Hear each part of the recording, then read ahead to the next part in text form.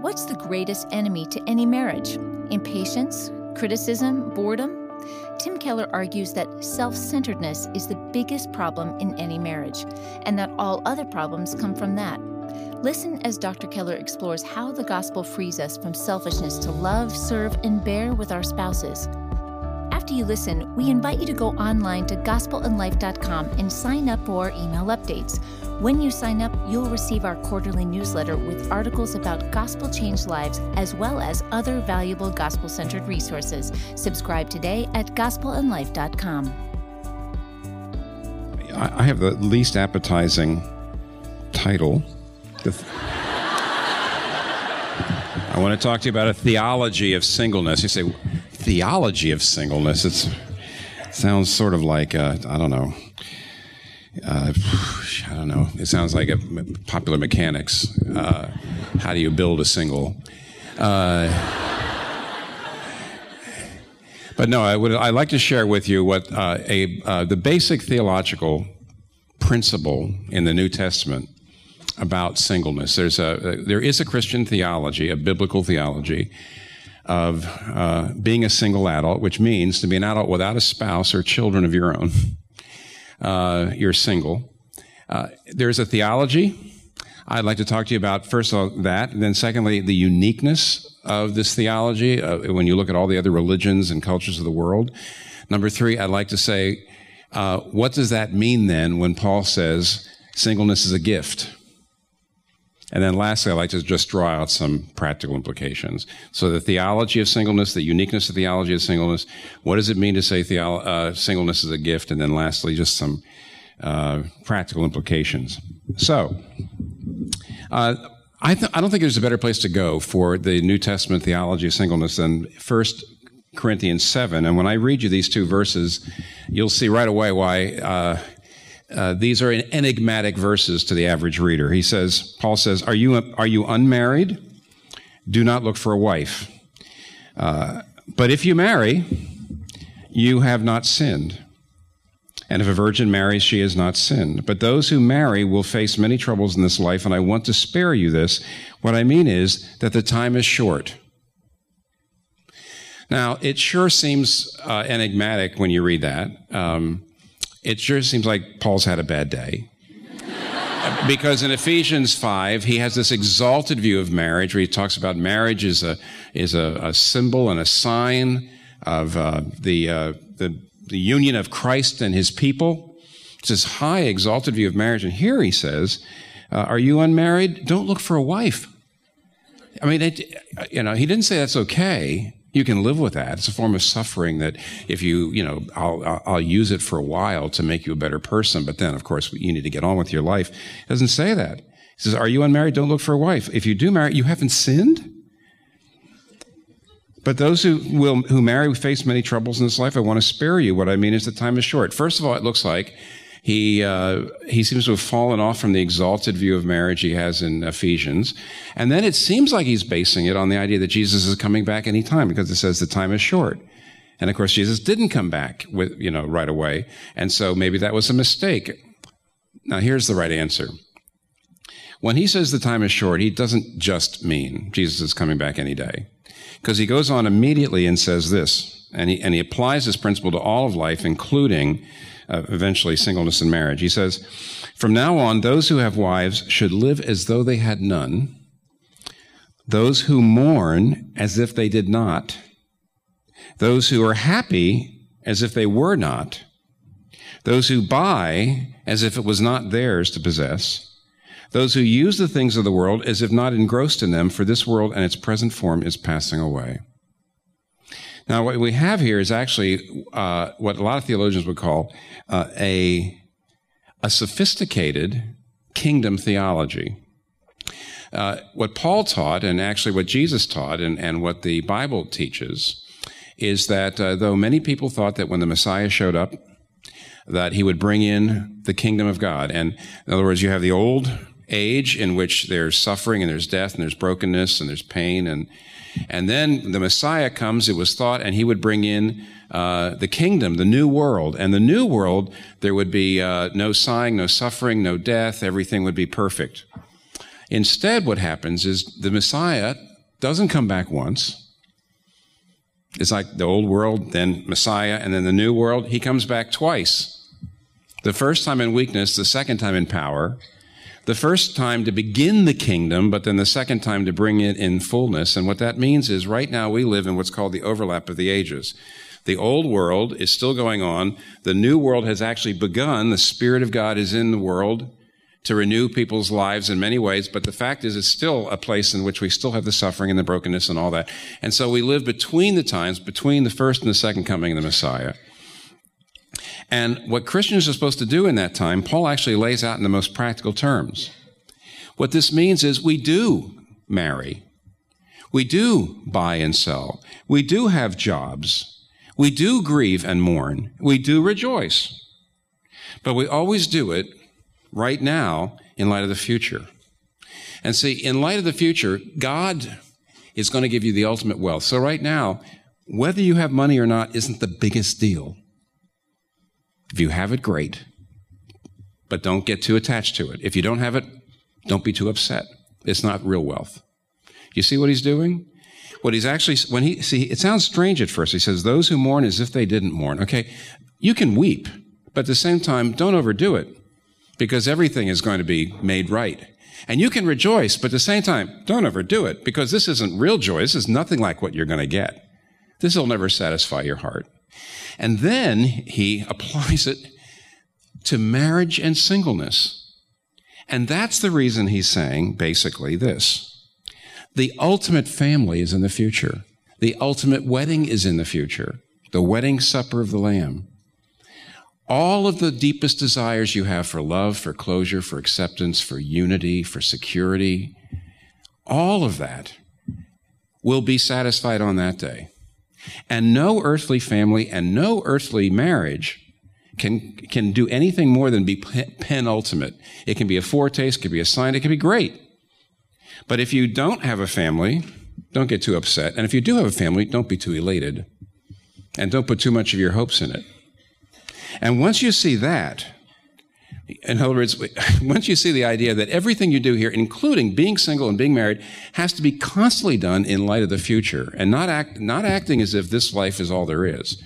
Everything has to be done in terms of the future and to be lived in light of the future. It changes everything, but it also means it equalizes singleness and married life. That's why Paul, there's no two ways around it. When he says, are you unmarried? He doesn't say, well, that's all right, but marriage state is the real way in which you live out the Christian life. He says, no. He says, also, do I want you to say, oh, you're married, don't do that. If you marry, you're not sinning. If you're not marrying, you're not in trouble. You're not a freak. It's astounding, actually. It really is pretty astounding. And so there's your theology of singleness. It's a sophisticated theology of the kingdom of God applied to singleness and marriage. Now, let's talk about how unique it is, and I mean it's unique, and you'll see it immediately. There are basically two approaches, I think, culturally to this whole subject. In the West, we make an idol out of your individual rights and your individual happiness. And in traditional cultures, to some degree in the East, but basically not just in the East, Latin America and Africa too, in non-Western traditional cultures, those cultures make an idol out of the family. You're nobody until you're in a family. And in the West, so let's go back and forth here. In the West, yeah, marriage is fine as long as it meets your individual needs. Don't cut yourself off from too many options.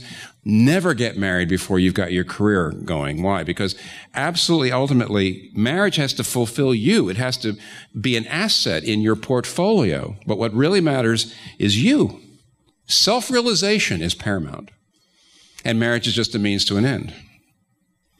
And so you better not marry anybody who's going to be too high maintenance. Of course, you got to get somebody who's bringing assets in if you're going to do that. Emotional and spiritual and sexual and maybe financial. And it's got to be something that enhances you and gets you where you want to go in life. That's the Western idea.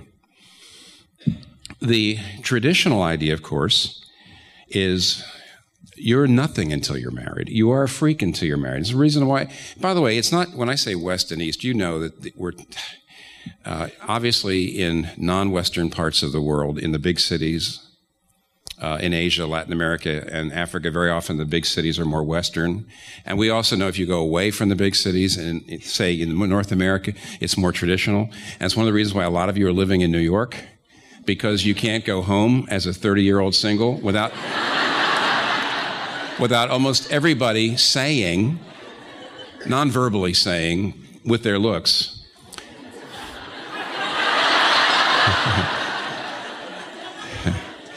you poor thing. You poor thing. So in traditional societies, you really don't have a legacy. Your life hasn't really gotten started until you get married. And in Western, the Western idea is that marriage is basically a disposable asset, something that you take up if you want, if it really helps you. Now, Christianity and its approach to singleness and to marriage is absolutely, astonishingly different. It's astonishingly different. It puts us completely at variance with our cultures, no matter where we're from. And in some of your cases, since you're bicultural people, it puts you at variance with both the cultures you're living in and the culture you grew up in. So, for example, on the one hand, what this means is this exalted view of marriage as a place in which I give myself, and I'm supposed to be giving myself to my marriage partner to help my marriage partner grow into everything that Christ wants him or her to be. And it's supposed to be a thing of service. It's not supposed to just be a way of self-fulfillment. On the other hand, the fact is that marriage can never give you all the things that you really are looking for. It's only in Jesus' arms that you'll ever find what you're really looking for in a spouse.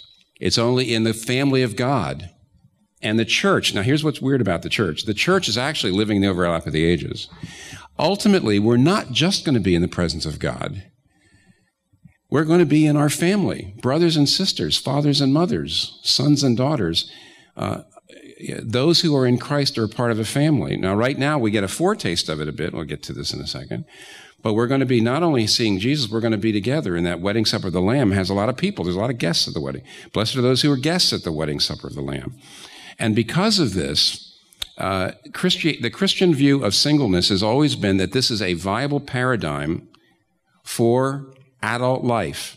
And Stanley Hauerwas, some of you know if you've ever heard me teach on this or if you read Kathy and my book on marriage, Stanley Hauerwas at Duke University has a couple of classic essays on this subject that you can find in a book, which you can buy easily now, called Community of Character. And in it, he says this. He says, Christianity was the very first religion or worldview that held up single adulthood as a viable way of life. One clear difference between Christianity and Judaism and all other religions is the former, that's Christians' entertainment of the idea that singleness is a paradigm way of life for its followers. He points out in the essay, for example, that Tiberius at one point, Tiberius Caesar, at one point made it a law that any woman who became a widow who was under a certain age had to get married again in 2 years.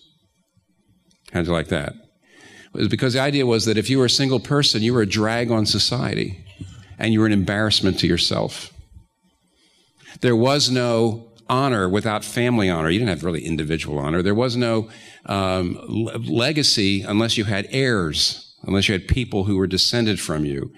It just was not considered a viable way of life. And yet when you read the New Testament, you will see that widows were not forced in any way to marry. And that's what's so radical about the places where it says the poor widows, poor Christian widows, were supported by the whole church financially and in every way. Why? Because the implication is it's okay to be single. It doesn't say poor old widows, by the way. Poor widows. Women who were widowed and who therefore did not have a good means of support, they were supported by the church. And what did that mean? It meant that it's okay to be single. And Hauerwas goes on and says it's that plus the fact that Paul and plus the fact that Jesus himself, the perfect human being, let me point that out, the perfect human being, the ultimate expression of perfect humanity, didn't feel the need to get married in order to exhibit perfect humanity. Which means, by the way, he also, the earthly Jesus, also lived in wondrous hope and joy at the prospect of that future wedding supper of the Lamb. It was enough for him too. Now, here's what this means.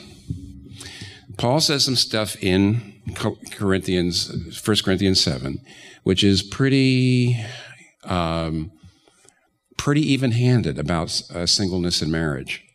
One of the things he says, which is, I think, a little easy to misunderstand, but actually, in light of what Wesley has already taught earlier, he actually is setting me up to say what I want to say right now. Paul says one of the reasons why he's saying, look, if you want to get married, that's fine, but it's great to be unmarried. In fact, there's a lot of problems with being married I would like to spare you from. And you say, what? And then he says, well, a man who is married wants to please his wife. A man who is single wants to please the Lord. Now, I want you to know that is a trenchant observation. And here's what I think it's got to mean. It is possible to turn a friend into an idol. It's possible to look at a friend or two and basically put them in the place of Jesus. Make their friendship the thing you're living for. Make their regard the thing that gives you your self-image. In other words, really turn a friend into a pseudo-savior. But I want you to know it's a lot harder to do that with a friend than it is with a spouse. I guess I would say that friendship in general, we're all sinners, so we can twist anything. But in general, friendship is more, how do I say it? It's more unavoidably unselfish. Friendship more naturally becomes unselfish. But let me tell you, when you get into marriage, you want to be fulfilled. And if you are not being fulfilled, you just blow up. Marriage is really about me. Marriage is about you. Marriage is about me. It's supposed to. What I liked about Wes's talk was he was bringing out the fact. Now, there's actually no relationship that's perfectly like that, but relationships have both service and possession as part of them. So on the one hand, a friend or a spouse belongs to you. And what that means is you're my possession, you're my wealth. You're something that fulfills me. You are a form of my wealth. I enjoy you. You help me, you build me up. But also, I serve you. I'm here to serve you, to help you along, to help you become what Christ wants you to be, to not think of my own interest. Now, I'd say the fact of the matter is that it is a lot easier in friendship, in general, to remember that relationship is about service. And it's a lot harder in marriage. And this is what Paul is saying. Not for marriage to become possessive, absorbing, idolatrous, either way. You know, if you have a good marriage, a lot of people know this. If you have a good marriage, it's absolutely, almost impossible not to have that spouse replace Jesus in your life. In all sorts of ways. John Newton, the great letter writer, hymn writer, John Newton, has some great stuff in his letters about the fact that he had a good marriage, and as a result, he says, I just do not lean on Jesus the way I would otherwise. I just do not really go to Jesus to get to really get my love, to really get my satisfaction. I don't do that. I don't need to. I got this adoring woman who's doing all this, and he says, if your marriage is good, you have a problem with idolatry. If your marriage is bad. I think it's just as easy, if not easier, to say if my marriage was good, everything would be better in my life.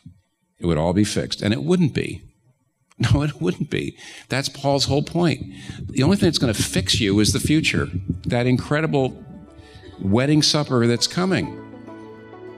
Marriage is one of the most significant human relationships there is, but is also one of the most difficult and misunderstood. In The Meaning of Marriage, Tim and Kathy Keller offer biblical wisdom and insight that will help you understand God's vision for marriage. Whether you're single, considering marriage, or someone who's been married a long time, The Meaning of Marriage will help you face the complexities of commitment with the wisdom of God. The Meaning of Marriage is our thank you for your gift to help Gospel in Life share the love of Christ with people all over the world. So request your copy today at gospelinlife.com/give. That's gospelinlife.com/give. So here's what you have. If you are a single person, you've got a really great prospect in front of you. If you're a single adult and you're a Christian, on the one hand, what it means is you can avoid the idolatries that very often happen and the selfishness and the absorption that very often happens. By the way, I'm now into the point is, how could singleness be a gift? Paul calls singleness a gift, and a whole lot of people do not understand that. They think of it as a spiritual gift. Does that mean I don't need to be married? I don't want to be married? Here's what it is. Here's why it's a gift. It's possible in singleness for you to have a lot more friends. There's no doubt those of us who are married and are raising children, we cannot maintain the same number of friends. Nor can they have as much, there can be as much depth. Just not possible. Secondly, friendship is an extraordinarily sanctifying experience. Marriage can be, but I just told you, it's filled with potholes. That's what Paul's talking about. It's extraordinarily easy just to be sucked into the problems of marriage, idolatry in marriage, whether it's good or bad. And in many ways, friendship is one of the best ways to get out of yourself, to learn what you're supposed to learn through serving other people, to actually experience love the way it's supposed to be loved, it's supposed to happen.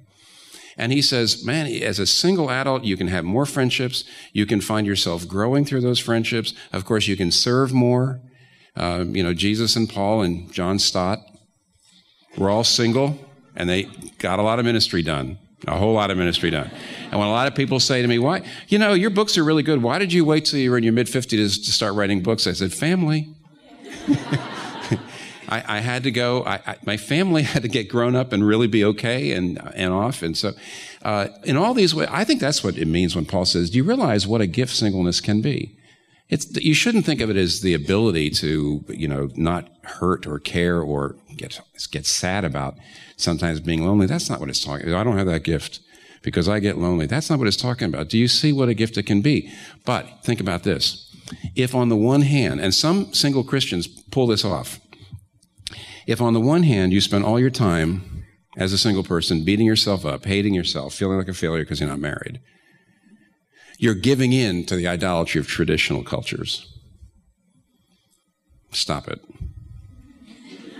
On the other hand, if you go on out and you have sex without commitment, without marriage, you just go out and have sex because you want to be fulfilled, you're giving in to the idolatry of Western cultures. Personal fulfillment. I got to go out there and have somebody meet my needs. Okay? Stop it. And what's interesting to me is there are a fair number of Christian singles that somehow seem to be able to pull off both idolatries at once, going out and having sex and hating themselves for not being married. It's amazing. It's just wonderful. So you have absolutely the worst of both worlds. And seriously, though, you have not encountered Jesus at the worldview level. You have not encountered Jesus at the worldview level. You basically are either still, I'm a Christian. I'm not saying you're not a Christian, but you're completely conformed to the world. Either the Western world, which says, I've just got to have fulfillment. I've got to have sexual fulfillment, or I'm not a real person. I've got to have somebody adoring me like that. Or the Eastern, or the traditional approach, which says, you've got to be part of the family, or you're nothing at all. You're just a freak. You haven't let Jesus affect your worldview, the gospel affect your worldview, and you're not living in. And you know what this means? The family of God, the church, and Jesus, and that future hope is not enough for you. Well, you need to do everything you possibly can to make that thing real to yourself in prayer, through corporate worship, through the sacraments, all the ways in which they're called the means of grace, in which Jesus is enough for you.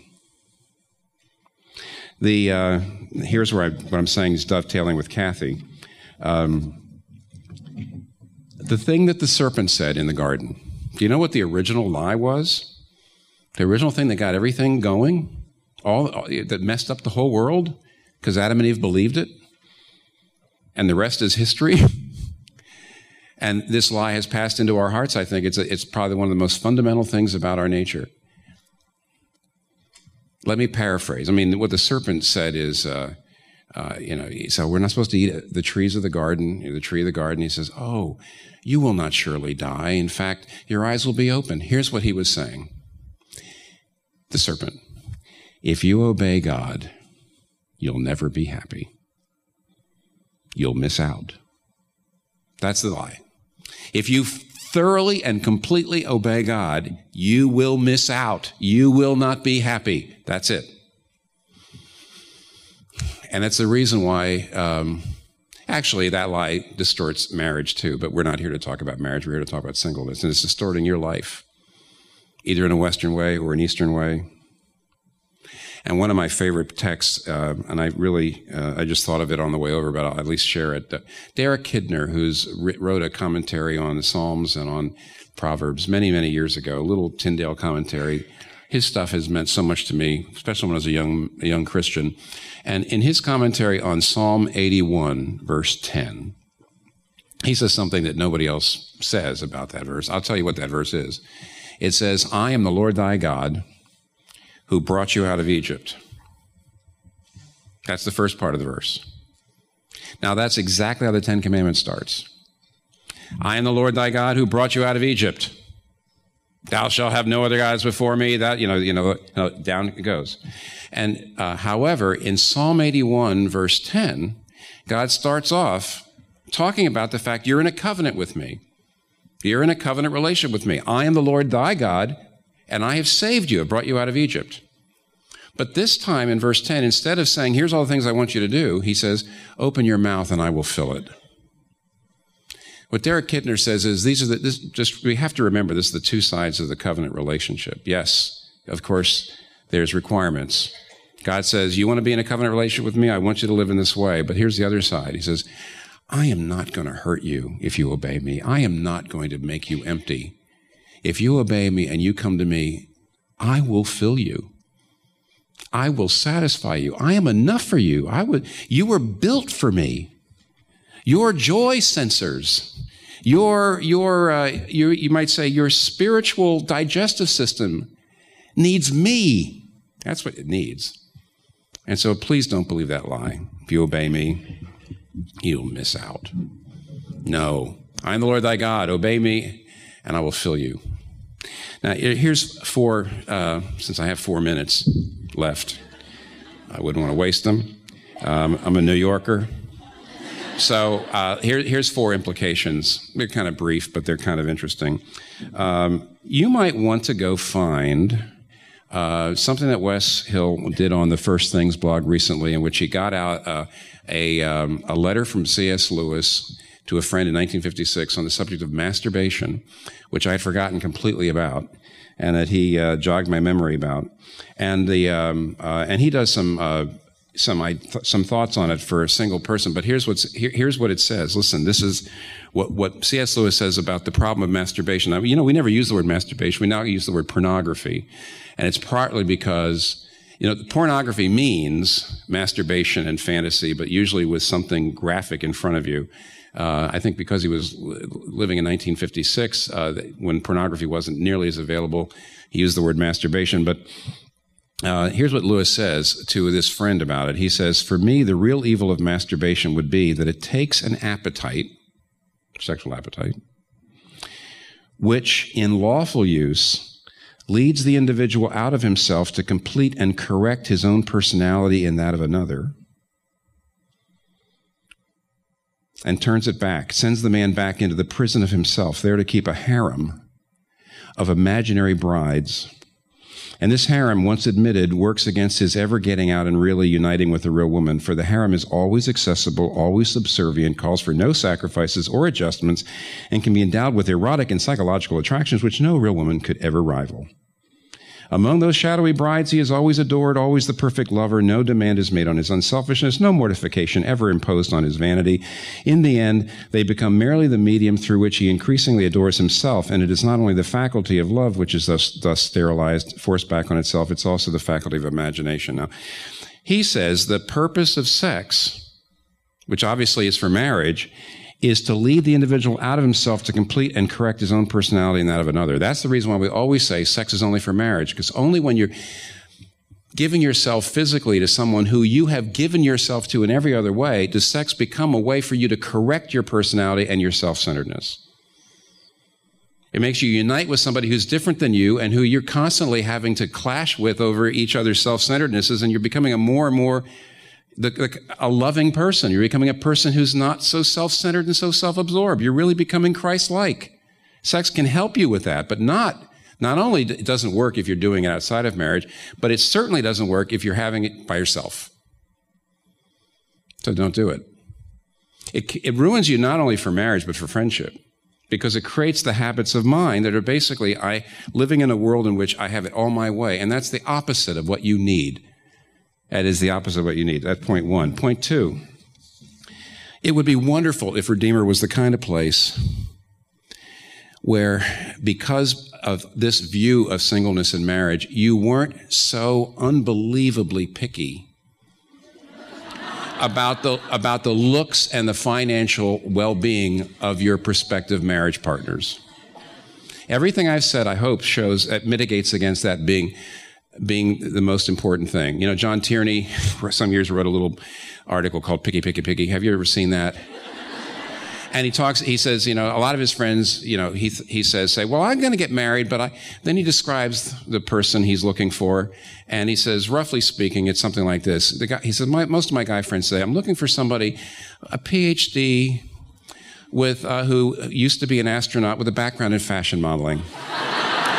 And basically, he says, in other words, you don't want to get married. But, you know, here's what's so funny. We say don't tell me, well, since I am actually being celibate, I am living the single life, of a Christian single life. Not if you look at people who might be spouses and you rule them out because they're not perfectly thin, or they're not beautiful, or they're not good looking, or they don't have a wonderful salary. If you're doing that, you're actually just as into the idolatries of the world, and you're not really understanding the meaning of marriage anyway. Thirdly, let me just suggest, what is thirdly? Only one. I said I was going to do three. Time's up. I can only do one more. Get community input when you seek for spouses, when you seek for partners. See, we are the family. We are a family. We're not just a bunch of individuals who come for a show. We're supposed to be brothers and sisters, fathers and mothers, sons and daughters of each other. And what that means is, don't go trying to select your partners and the people you date and the people that you're thinking about getting married without lots and lots of input from the family. It'll help. Practice being in a family. That's what it means to be single. See, married people, this is the ultimate family right here. God's been blessed me in my marriage and with my children. The fact is that I'm just a subgrouping of this family, this particular family, which is the body of Christ. And you're already in it if you're single. You're already in it. If you get married, you're already in the ultimate family. So act like you're in the ultimate family. And that's all I got, too. So I don't know what comes next. Who comes next? You coming? Okay, that's it. Thanks for listening to today's teaching from Dr. Keller. If you were encouraged by this podcast, we invite you to consider becoming a Gospel and Life monthly partner. Your partnership helps more people access resources like this podcast. Just visit gospelandlife.com/partner to learn more. This month's sermons were recorded in 1991. The sermons and talks you hear on the Gospel and Life podcast were preached from 1989 to 2017, while Dr. Keller was senior pastor at Redeemer Presbyterian Church.